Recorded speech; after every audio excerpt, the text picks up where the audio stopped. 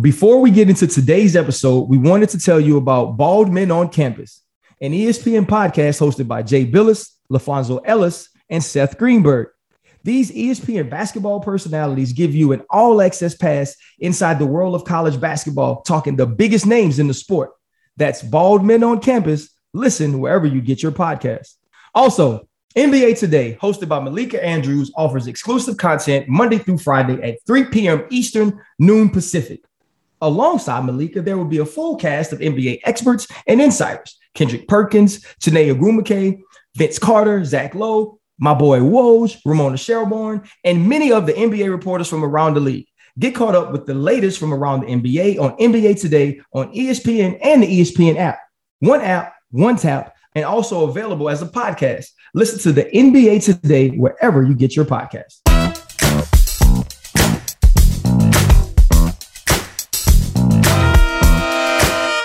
Welcome to DC and RC. Today we start the show and we have to just send love to Daniel and his family. Daniel's mom, Audrey, passed recently. I talked to Daniel yesterday. He said he was doing good. He said he was being strong for the family. But I know he's embraced me as family here for the MMA world, in the UFC world. And just from his support of me, I know what type of mother he had. I know what type of support he had throughout his life. And I know how much he loves those who are close to him. We understand how much this affects him, but it also affects us. When you see a brother hurting, when you understand what he is going through, your heart has to go out to him. Our prayers, our blessings, our condolences also go out to his entire family. We can't start a show. We can't do a show that is mostly about him, that he gives his all to, without paying respect to what he means to us, but also what we understand he's going through. So many times we get wrapped up in sports and championship rings and championship belts. And I think people begin to see many of these fighters, many of these players as superhuman. But that's not the case. We're probably more human than anyone else. We have more insecurities. We have more faults. We fight a ton of adversity, and you don't get through those things without the people that love you, without the people that will support you, without the people that are going to stand in the crowd and cheer your name, whether you win or lose. And that's what Audrey was for Daniel. Daniel often says so many times it was that support, it was that love, it was that face that he did things for. And so for him now to have to bury his mom and put her to rest, we understand how large of a moment this is for him, how much of a toll it must take on him and his family, and how responsible he'll be for all those around him. So to Daniel, we miss you, man. We love you. All of us from the top to the bottom are praying for you. We're praying for your family. You get back to us whenever you can. We'll be waiting. We aren't going anywhere. For right now, take care of your family. Take care of yourself. And we love you, brother.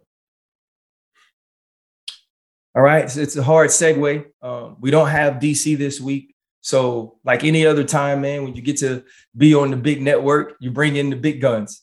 And so this week, man, we have Rashad Evans, a dude who I already knows about rivalries. He knows about folks being on The Ultimate Fighter, breaking down doors and being face to face, asking dudes, hey, what's happening? Do what you do without the gloves, without the octagon, without the ref, man. Rashad, bro, we just appreciate you joining us as a fan. I'm just going to fan out for a little bit. As a fan, man, you're one of my favorite fighters of all time, man. It was the swag. It was the confidence, from being on tough and fighting heavyweights to watching you, had the belt and watching you fight Chuck Liddell. All of those things were just great memories for me, man. So it is truly an honor to have you join us today.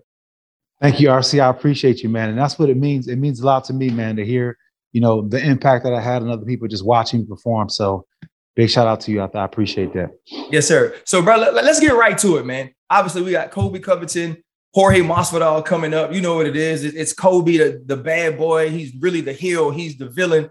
And then we got Masvidal, who had worked himself into becoming a fan favorite, street Jesus, the knee to the head of Askren, putting people to sleep. And then he runs into Kamaru Usman twice, and a little bit of the shine wears off. But this rivalry has brought us back to having these dudes in the forefront. When you think about rivalries and fights in your life, I know you have to go back to Rampage and the way y'all two dudes were at each other and the emotion of that. How does that affect, though, the way you approach the fight? Man, it can affect it a few different ways. When I fought Rampage, we had a big lead up to it, being that we were on the Ultimate Fighter show. Then we had that gap in between where he was doing a movie, but then we had to build it back up. So, it was a long build up for the fight, which kind of added to the rivalry and everything in between, because in that in between time, we got a chance to see each other like out in life. I've seen him a couple of times at the club, at a restaurant, and every single time. RC, listen, it was beef on site. One time he got me kicked out of the club because of the beef.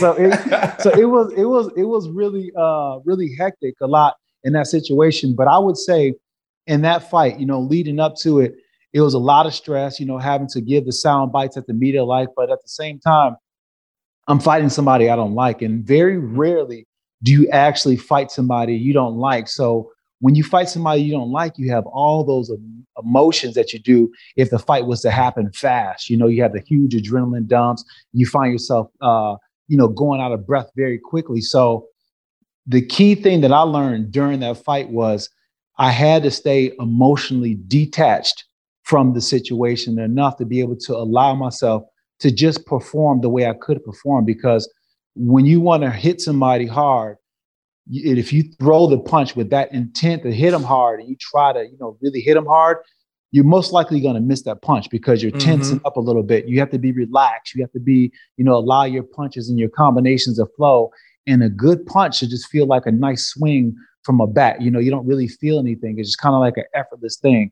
So I had to relax a lot before I had to fight him because I had that intent behind it. But it was me being able to divorce myself enough from the emotion that allowed me to get the win. But when you are leading up to the fight, and you mentioned making sure you have the sound bites that the media wants to use, but you actually have an emotion attached to those things, is it a little bit draining to understand that it's not really only about what you two guys do in the octagon, that the more you build this fight up, the more eyes that get on this fight, the better for you? So are you intentionally focused on making sure the build up to the fight actually matches the fact that y'all two dudes don't like each other? Well, the build up to the fight, it kind of takes over once you don't like each other. You know what I'm saying? Once you don't like each other, that gets exploited a lot. And you start to hear it in a lot of things that your opponent says. And then that started to, touch you a certain kind of way. But more importantly, it's the other people coming into your equation, your friends, your family, everything. And like, oh man, I heard that Rampage said this, and they'll send you an article that he said, or send you a soundbite that he said from an interview, and they're fully invested in the beef. You know what I'm saying? So they keep on bringing that to you, even when you're just trying to make it about just the fight and the X's and O's about the fight. They keep bringing you back to the beef of it. So you have those times where you like, you know what? All right, this is just another opponent, but then you find yourself getting pulled back in it when the people around you, whether it be your family members or the media in general, just keeps on asking you those questions that just inflames the situation.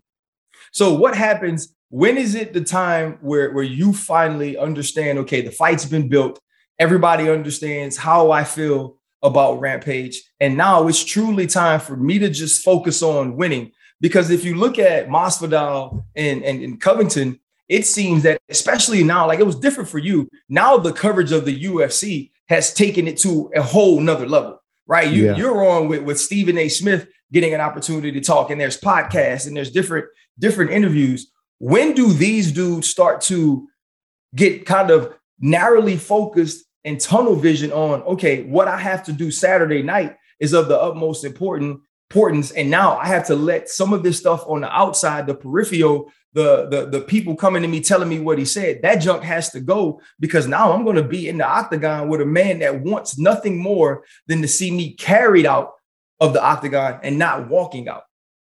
Well, see, it's a complex problem, because up until the last weigh-in picture where you guys are up there facing each other, you have no choice but to be in a confrontational with the person that you do not like at all. So up until that point, you're nose and nose with the guy. I would say after that, after you do the weigh-ins and you go your second weigh and you kind of go eat dinner with your family or whatnot and find whatever you need to do to recoup, I would say that is when you start making the separation to be like, you know what, I'm just worried about the execution. and I'm going to allow myself to just kind of purge of all these emotions and do whatever you need to do to purge to watch those emotions, whether it be watch a movie, whether it be, find a pillow and scream in it, whatever the case may be, whatever. Right. Yeah. I mean, but for real, RC, is whatever helps you just expels those emotions, because what happens is the fact that the next day on fight day, when you have at least 8 hours or so to sit and just think about the fight, those thoughts and those feelings will run amok in your mind, and they'll start, taking you down a path of what ifs. What if this happens? What if this happens? And pretty soon you have yourself so worked up with the what if story that you're not really allowing yourself to get the rest that you need before you compete. So I like to at least divorce the feelings that I'm having the night after the weigh-ins, at the last time I see them, because it's really hard to do that before then. You can do a little bit every single day, but when you're seeing a person face to face and you built this person up in your mind for the last 8 or 10 weeks, it gets really hard to just really, stop it all of a sudden. You got to find yourself to wean your way out of it. Yeah, so you and Rampage, bro, y'all have been in restaurants. He done got you kicked out of the club. Y'all have been on the Ultimate Fighter. You've been waiting for this, and you're kind of talking about purging yourself of all those things. When you are on that walk to fight Rampage, what is your mindset, bro? Like, what are you thinking? Are you only like, okay, this is how I have to be technical, right? I know when he rocks here and he dips this shoulder, that's when the left hook comes. Or are you still in your mind like, hey, bro, if when I get my hands on dude, he got to see me? Yeah, it's a little bit of both of those emotions. Like you're driven by the fact that, all right, this is the moment that you're waiting for. And by that chance, you got a chance to see your opponent walk out to the cage, whether he's already there waiting for you or you're already in the cage and you're watching him walk out. You're starting to see like, okay, this is the moment that I'm waiting for. But then at the same time, in your mind, that, okay, you're thinking about the X's and O's. Okay, when he throws this is what I need to do. And that's what you're starting to think about. So it's like a marriage of both of those kind of thought patterns. But you can't allow yourself to go too much in the emotional realm, because then that'll make you get tired really, really fast. You have a huge adrenaline dump, and you will have a terrible, terrible first round, or a terrible first few minutes of the round if your opponent's not having the same like adrenaline dump. Right. And so, that Rampage rivalry was a little different than what we're talking about now. This is friends, former teammates, all of these things, training partners. You had the same situation with Jon Jones. Does that type of animosity or does that type of history play a little differently emotionally, especially when there is some bad blood there? Well, it's not like this. It's not like, Francis Ngannou, Ciryl Gane, where they weren't really training partners. Like they crossed paths one day. But when you've been in the mud with somebody, bro, and you really know intimate details about who they are as a person, that changes how you view them. So was the rivalry with Jon Jones different from what you had with Rampage? Yeah, the rivalry with Jon Jones is way harder. And it was harder for a couple of reasons, not only because, I really took a liking to Jon and we really had some really good training sessions and I really liked him as a training partner. But then on the other side of that, he had the coaches who really, helped me form into being the fighter that I was remembered for, with Mike Winkeljohn and Greg Jackson. So that was another part of it as well, too. And then plus, I had also the fact that, I was in Albuquerque and I was like part of the family. I bought into the whole family team concept and everything like that. So when I was not there training, I felt as if like I lost my family as well, too. And, spending half the year with these people just through training camps alone, they really grew to me. And I knew these people for a long time. So being in the situation where I felt as if they were against me, it was a really hard process to go through. And then to feel as if they did that for Jon, it just kind of added insult to injury. So there was just kind of no avoiding that stain, that feeling that was just so deep in my person. I just kind of felt as if like I was just, just mess with from a fundamental level of just who I am as a person, Did it almost seem to you it was like an either or thing, that you have to pick Rashad or you have to pick Jon, and they chose him over you? Was that something you were dealing with? And if so, how did you maintain not thinking to yourself, I'm fighting everybody? You know what I mean? I'm gonna prove it to everybody that that's the wrong way to go, that was the wrong pick, that I am the guy, that I am everything that I proved I was even before this match was made. Yeah, I definitely felt exactly how you were saying. You know, I felt as if like, you know, they didn't believe in me anymore. You know, they're passing me up for the younger guy. You know, and was only looking at, you know, his highlights and those things like that, and they were really putting him in a position of being the kind of person or carrying the kind of character, which I was. And it bothered me at such a deep level that I did feel as if like everybody turned it back on me. And I did bring that emotion into the fight, you know, feeling as if like, you know, I have a lot to prove. Even when I was training in training camp, it was just like I'll try to do something a little bit harder, a little bit more, a little bit longer, just because I felt as if like I had everybody against me, and not having them in my camp. And they knew they brought me up, so they know everything about my game.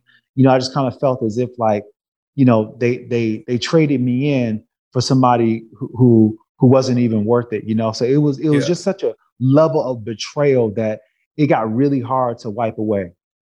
Do you feel like the guy that's still training with his original camp, the guy that still has that familiarity, that has those people around him who have really watched him grow, and also on the other side can look at his opponent and say, I know his strengths, I know his weaknesses, I know the way he focuses when it's coming into fight night? Do you think the guy that gets to stay with the original camp, that is with the camp that really brought him into the game, has an advantage over someone like you, or I guess in this case, Kobe, who are no longer with those camps?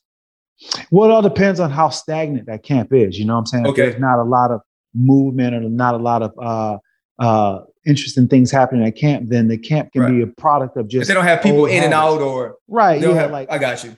Yeah, like what makes a camp very effective is the fact that you have different people coming in with different kind of technique and just kind of different nuances that brings the camp level up. You know, every once in a while you have somebody coming to camp that, you know, have a different background and they bring different tools, and pretty soon everybody has to adjust to what they're doing. So, you know, that keeps everything fresh in the gym. That keeps the coaches sharp, because what happens a lot of times is coaches been doing this for so long. And so they teach the same technique over and over again. You know, you start doing the same practices and all over and over again. And if you're not trying to go outside of your box and really bring something or new tools to the table, you're not getting any new tools brought to the table. So you can find yourself in a very stagnant situation being in the same camp.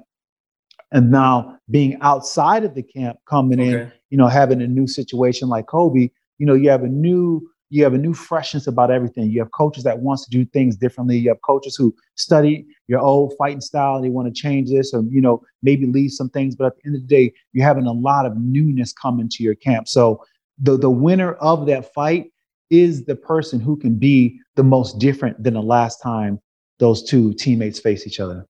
Right. And you talked a little bit about, you know, feeling the betrayal when you are in the fight with Jon Jones. Is there ever any time you recall to maybe a training session or something you've seen him do while you guys were in the same camp and you try to take advantage of that? Or are you often worried while he's standing across from you about trying to change simple nuances of your fight game? You know, because I play ball, right? I play football. And when I'd be working out with other safeties, even in the off season, who trained where I trained, you know, I'm sitting around like, hey, man, so when we get this formation, you know, you want to line up at 10 to 12 and make this move. And I was often scared that they're talking to their team during the week saying, yeah, like I talked to Ryan Clark in the off season, when he's 10 to 12 and he's on the hash, he's going this way, he's going that way.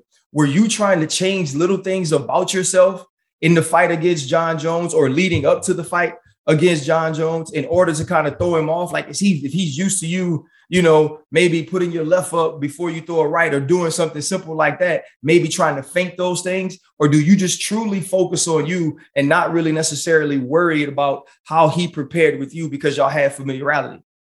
Yeah, I tried to bring new things into the fight. You know, I tried to do some things differently. I tried to you know, fight a little bit different than he last remember how my fighting style was. And even the coaches in general, you know, I tried to put on a different pace. I tried throwing different punches and different combinations and things like that they wouldn't really expect, you know. And I was able to catch them with a few things that they didn't expect. But overall, when it came down to it, I didn't do enough to make sure I I pulled from that bowl of things that they didn't know that I was able to do. You know, like I felt as if like I went too much on the side of trying to be different versus trying to be effective. Yes. You know what I'm saying? And I think that when it comes down to it, you know, you do what you do, and what you do is what makes you, you know, who you are. And for me, is what made me get to that level. So I needed to go in there and I need to implement the game plan that got me to the dance. And I think that's one thing that got me out of that fight, was the fact that I didn't bring that game that got me to the dance. So this is the $1 million question, bro. So we talked about two different rivalries that had two different reasons for being pissed off at the other guy, right? Yeah. More emotion involved in for you in the Rampage fight or the Jon Jones fight? I'll say Jon Jones fight. The Jon Jones fight was just, it was more raw emotion. That fight right there. I remember I just wanted the fight to be over with, just because it was just so much energy I had to give to it. And I was just kind of stressed out about it. And I remember when we first like locked up, like when we first came in contact with each other and we first started hitting each other, it's like we both almost fell over just from that exhaustion, had that adrenaline. Yeah, had that adrenaline dump. And I could feel it because I was feeling weak in the knees too. And I know he was feeling weak in the knees too, just from the pressure of it all. And, you know, as the fight went on, you know, those nerves, they subsided and everything and went away, and the fight just kind of took hold. But up until that point, you know, where you're still cerebral, like, okay, is this really happening? It was agony. You know, it was like, man, I just want to just go to the point where I'm not thinking anymore and I'm just reacting, because that's what you train for. You know, you train for the fact that you can just totally just allow your mind to just go, and then your training take over and you just react off of what you're seeing and what you want to do. So that's where I felt like I went wrong, is I brought too much emotion into the fight. I wasn't divorcing those emotions before I got into the cage with Jon, and I went out there and it showed. And so now we're gonna take Rashad Evans out of it, right? We're gonna pull him from MMA history. We don't even care about the Hall of Fame career no more, none of that stuff. We are pulling you from MMA history, bro. You were never a UFC fighter. What is your all-time favorite MMA rivalry that you weren't a part of? Oh man, I would say all-time favorite. I would say the DC and Jon Jones fight. The DC and Jon Jones. Too. DC and Jon Jones. I love it because it has so much emotion in it. You know what I'm saying? Like, even though DC didn't get that win, I just never went into that fight thinking that he wasn't. You know what I'm saying? And even just like the whole build up for it was epic. When they got into a fight at the MGM, when DC grabbed the mic and said, "Jon Jones, get your ish together." All of that, man.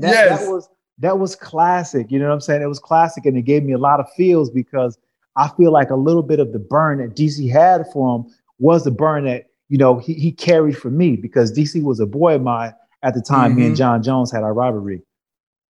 Yeah, and so I'm not gonna lie, like I love that one, obviously, because I think at that time, especially for me, you know, when it went from Chuck and Tito and Randy, it moved into the light heavyweights was always kind of the glamour division, you know, and so you guys were always going at it.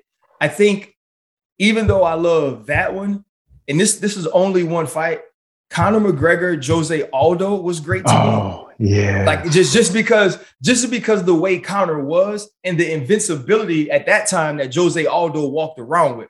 You know, you remember for that time he had lost in like a decade. You know, and then there's this brash Irishman, and they go on the radio stations, bro. He's stealing his belt, and you could literally see Jose Aldo before the fight being like, you could see it in his body language that, hey, bro, I'm finna sleep, dude. Like when we get out here, I'm throwing this left hook, and it was just that precise boom that got him out of there. And then the other one that was great to me, which made me love MMA, was Tito Chuck. Tito and Chuck was, I mean, it's the thing that documentaries have been made for, bro. You know what I mean? Two dudes who knew each other well, who talked, you know what I'm saying?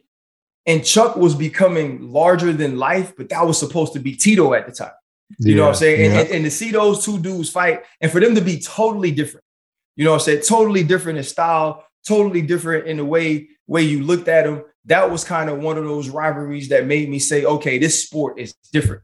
because even though boxing at the time reigned supreme, those two fighters made the UFC and made the MMA. It gave you almost a little bit of soap opera mixed with blood.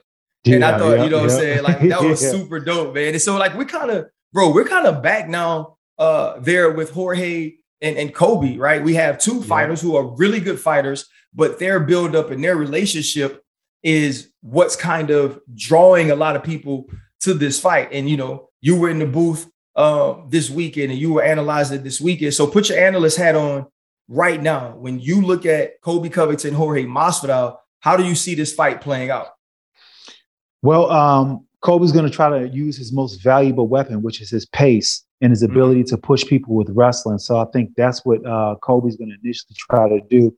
And listen, Jorge knows that all too well. He trained with him all too well, so he knows how Colby gets into that world. So he's going to try to keep the fight standing, try to keep Colby on the outside, and just really try to make him miss, play Matador and the Bull.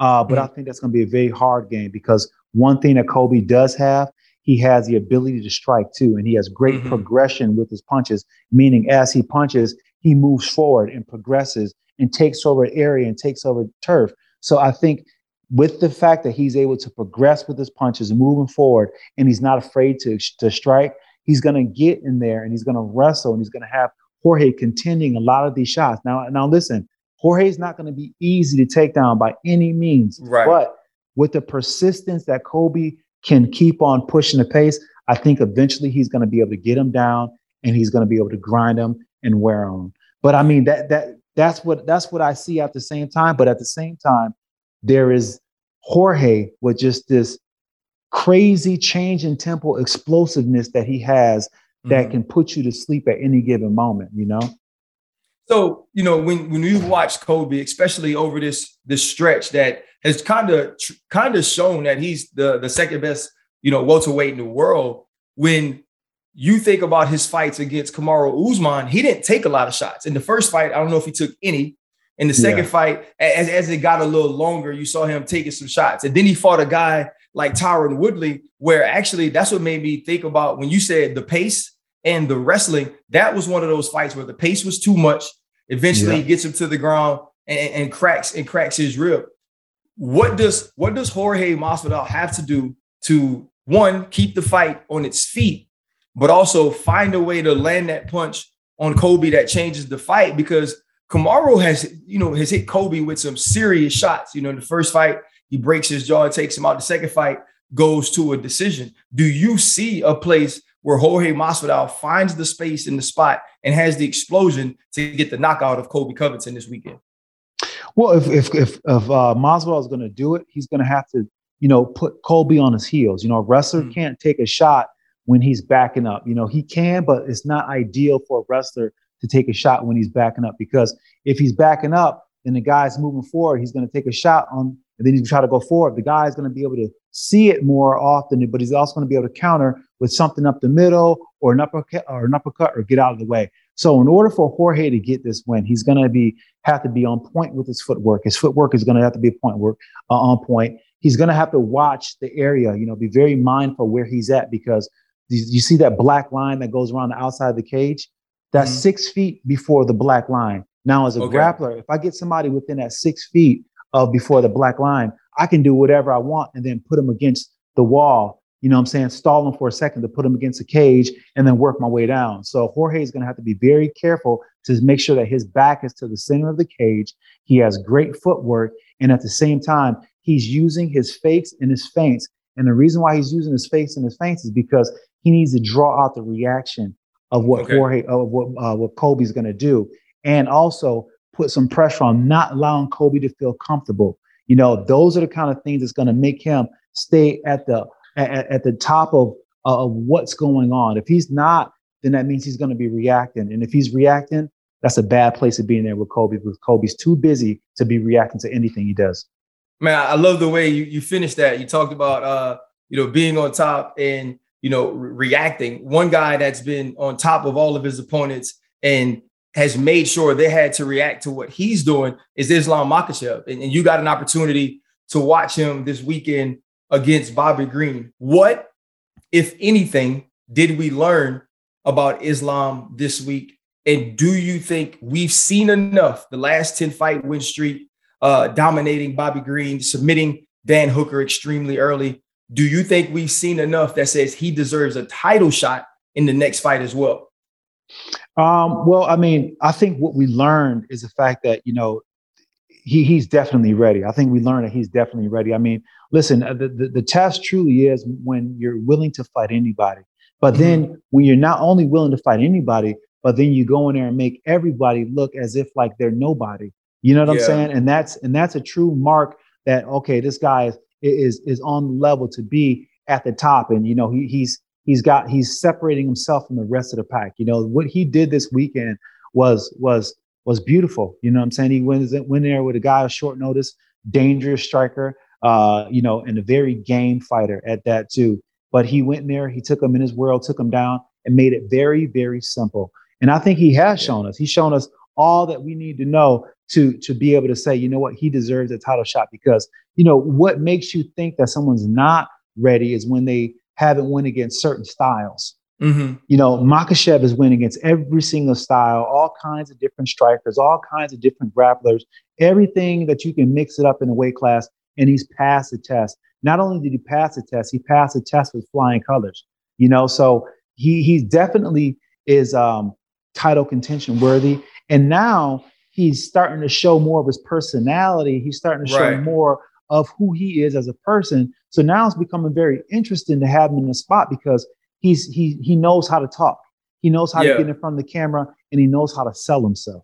So I think it's definitely time. What do you think about him, Shad? Just finished fighting, beating Bobby Green. They're like, hey man, I'll fight RDA too. What do you think about a dude that's willing to put himself out there for any fight, any guy, and feel like he can win? It's a throwback to how it was before, the consequences of fighting took over. By that, I mean this, when we first started fighting, I was game to fight everybody, but as success came and all the different things that came attached to it, I was like, well, a little bit more reserved because now I want to pick my fights. I want to make sure that I got the right opponent, because it's all about staying in that position, and you have a certain amount of fear of what if I lose? You know what I'm saying? You have that what if I lose thing happen because you don't want to lose the spot where you're at. But when you're looking at a guy like Islam who's willing to fight anybody, you're looking at supreme confidence. Not only that, you're looking at a supreme athlete who's ready and willing to take it to anybody and really feels in his heart and soul that he's truly the best. And it's a guy who truly loves fighting and is going to look at no matter who steps into that cage as if they're food. Yeah. And he's shown that a lot of times, bro, he eats them up. Man, Shad, like I said, bro, when we were talking, I'm a huge fan of yours. You were somebody who made me love the MMA world, mixed martial arts. You made me love the UFC. And I'd be lying if it didn't feel good to be able to cut the TV on, bro, see somebody that looked like me, that was a dog, that was about wrestling, that was about striking, but also carried himself the way you did, man, throughout your career, even now that you dip your foot back into the career, but you're also being an analyst, man, you make us all proud, bro. And I just appreciate you coming on this show and, spending some time with me, bro. I couldn't have done it without you, man. So thank you so much. Thank you, RC. I appreciate you. And I love the show that you and DC doing, man. It's very dope, man. And I check out quite a bit. So I appreciate you. I hope to be on again sometime. Yes, sir, man. Appreciate it. And, guys, Rashad was on because we didn't have DC today. We started the show by sending our blessings and our prayers and our condolences to him and his family. I think the other thing I want to say is, man, like this show is not the same without Daniel Cormier. Daniel Cormier shows up for this show no matter what he has going on, whether it's preparing to call fights, being a great father to his children, or even training the wrestlers that he coached. Wow. DC is absolutely amazing. We know what you're going through, man. Not many of us could put ourselves in your shoes, but we know the people you're taking care of. We know the way that you felt about your mother, Audrey. We know how much she meant to you, but we also know how strong that you are, how strong you'll be for your wife, how strong you'll be for your kids, how strong you'll be for your siblings, for all the other people in your family. Today felt a little empty without you, bro.